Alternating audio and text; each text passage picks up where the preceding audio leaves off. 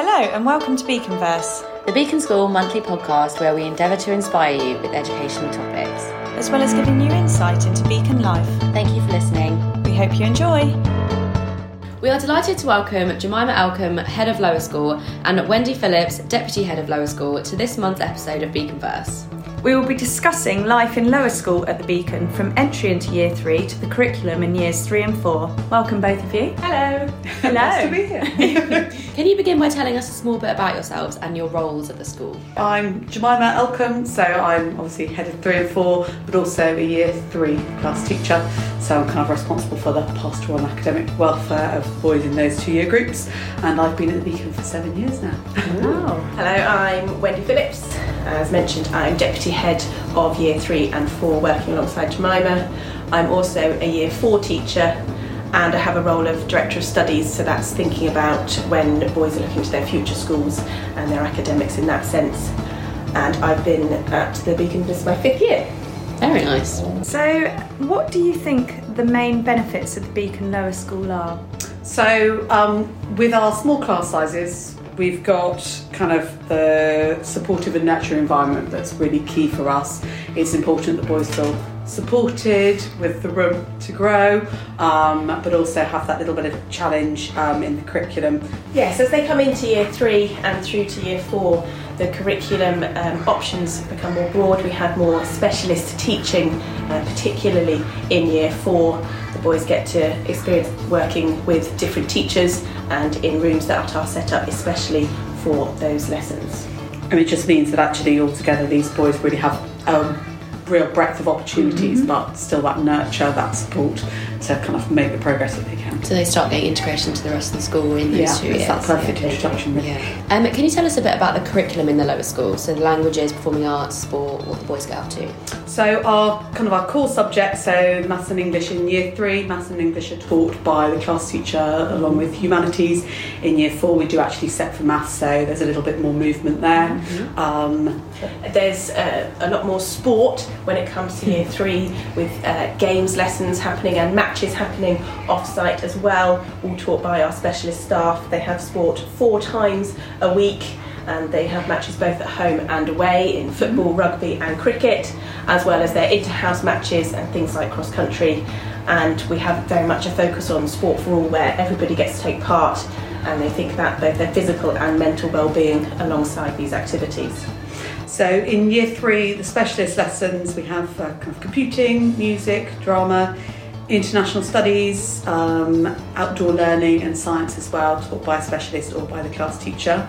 And as they move into Year 4, they then additionally have specialist teaching in art, in DT, which is resistant materials, and cooking and nutrition. And the international studies changes to be sort of a modern foreign languages focus of either French or Spanish. The boys get a chance to try out both languages for half of the year each, before they then think about which language they'd like to continue with. And another wonderful thing is in Year 4 they get to take part in a drama performance as well, which the parents are invited in to see. Nice. Busy boys. How do you prepare the boys for moving up in the school in a non-educational way? So for us really it's about the little things at first, so it's building those skills of independence. We know as they go up through the school they're going to need to be able to do things for themselves.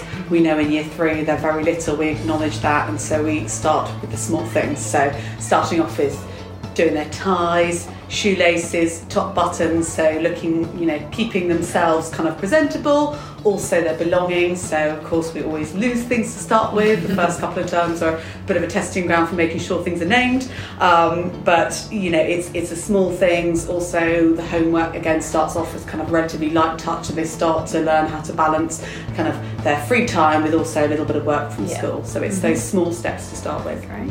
Throughout the lower school we're also looking at core learning skills. These are skills that are part of being a good learner. So alongside learning their academics, their maths and their English, they want to learn skills of resilience, how to work with each other, how to proofread and edit their own work.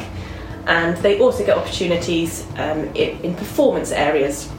So boys can be taken, choose to take Lambda, drama performance. They get to do music lessons. They take part in class concerts or orchestras and choirs. And so there's lots of other exciting opportunities they can take part in within the school day and in clubs after school. So they can really flourish in those 2 years. Is there any advice you would give to parents who are curious about moving their son into year 3 at an independent school but are deliberating the benefits versus state school?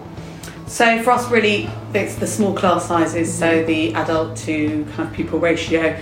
For us, I've mentioned the nurturing piece, but actually, because we've got that breadth of the curriculum, we give every boy the opportunity to kind of discover what they're good at, but also support them in the areas that they might find more challenging. For us, lower school is, making sure that those years are about growth for them, whether it's with their confidence, their organisation and their academic abilities as well. Again, that ties hand in hand with that broad curriculum. We also want to really foster that curiosity for learning. We are an all-boys school. We know how boys tick. We know what they need to help them learn and, strive and succeed. So actually that is why I would say, this school is the perfect setting for them. For our busy parents, after-school provisions are vital. What do we offer here at the Beacon for the lower school boys? So there's a wide variety of after-school clubs here, which include both ones that are run by the teaching staff and external people. We have art clubs, sports club, there's STEM provision, and these are all alongside the more formal prep sessions and provisions that we have, where we can invite boys to come and they can work on their prep within the school setting. And all of these really help with the boys' progression up through the school. The prep particularly encourages them to take ownership of their own learning and managing their time with that. And after those clubs, we then have kind of wraparound care with a late stay as well afterwards. So the boys are taken care of. We know at late stay they need a bit more downtime, so we have that hour of clubs or prep, and then they have that time afterwards if they choose to stay, which is a bit more open, a bit more free play involved.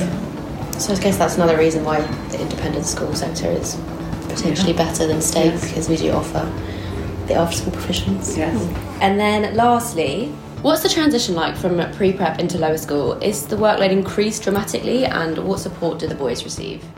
So for us, that transition is managed really carefully. So we do have lots of boys that come up from the pre-prep, but we also have a great number of boys that join us in year 3. It's kind of a key entry point. So for those boys that do join us, it's really important that that is a smooth transition, but it's also important that those boys that are coming into the school at year 3, that actually it's not so alien, it's not too different from what they're used to. So those boys that come from the pre-prep, we do have a moving up morning, so actually it's really lovely. They find out their new classes, they meet their new class teacher at the end of that summer term in year 2. We also have our new joiners visiting for that day as well. So it really gives them a chance to kind of do some get to know you activity, games and things to familiarise themselves with the area. For our pre-prep boys, it's unlikely that they'll spend much time in kind of the lower school area of the school anyway. So, it's about familiarisation, getting them to know the lay of the land. With regards to workload, again, we want that smooth transition. We're not going to suddenly change the workload dramatically. We are trying to encourage them to become more independent, so they will get a little bit more homework, just so we can help them start to learn how to manage their time productively.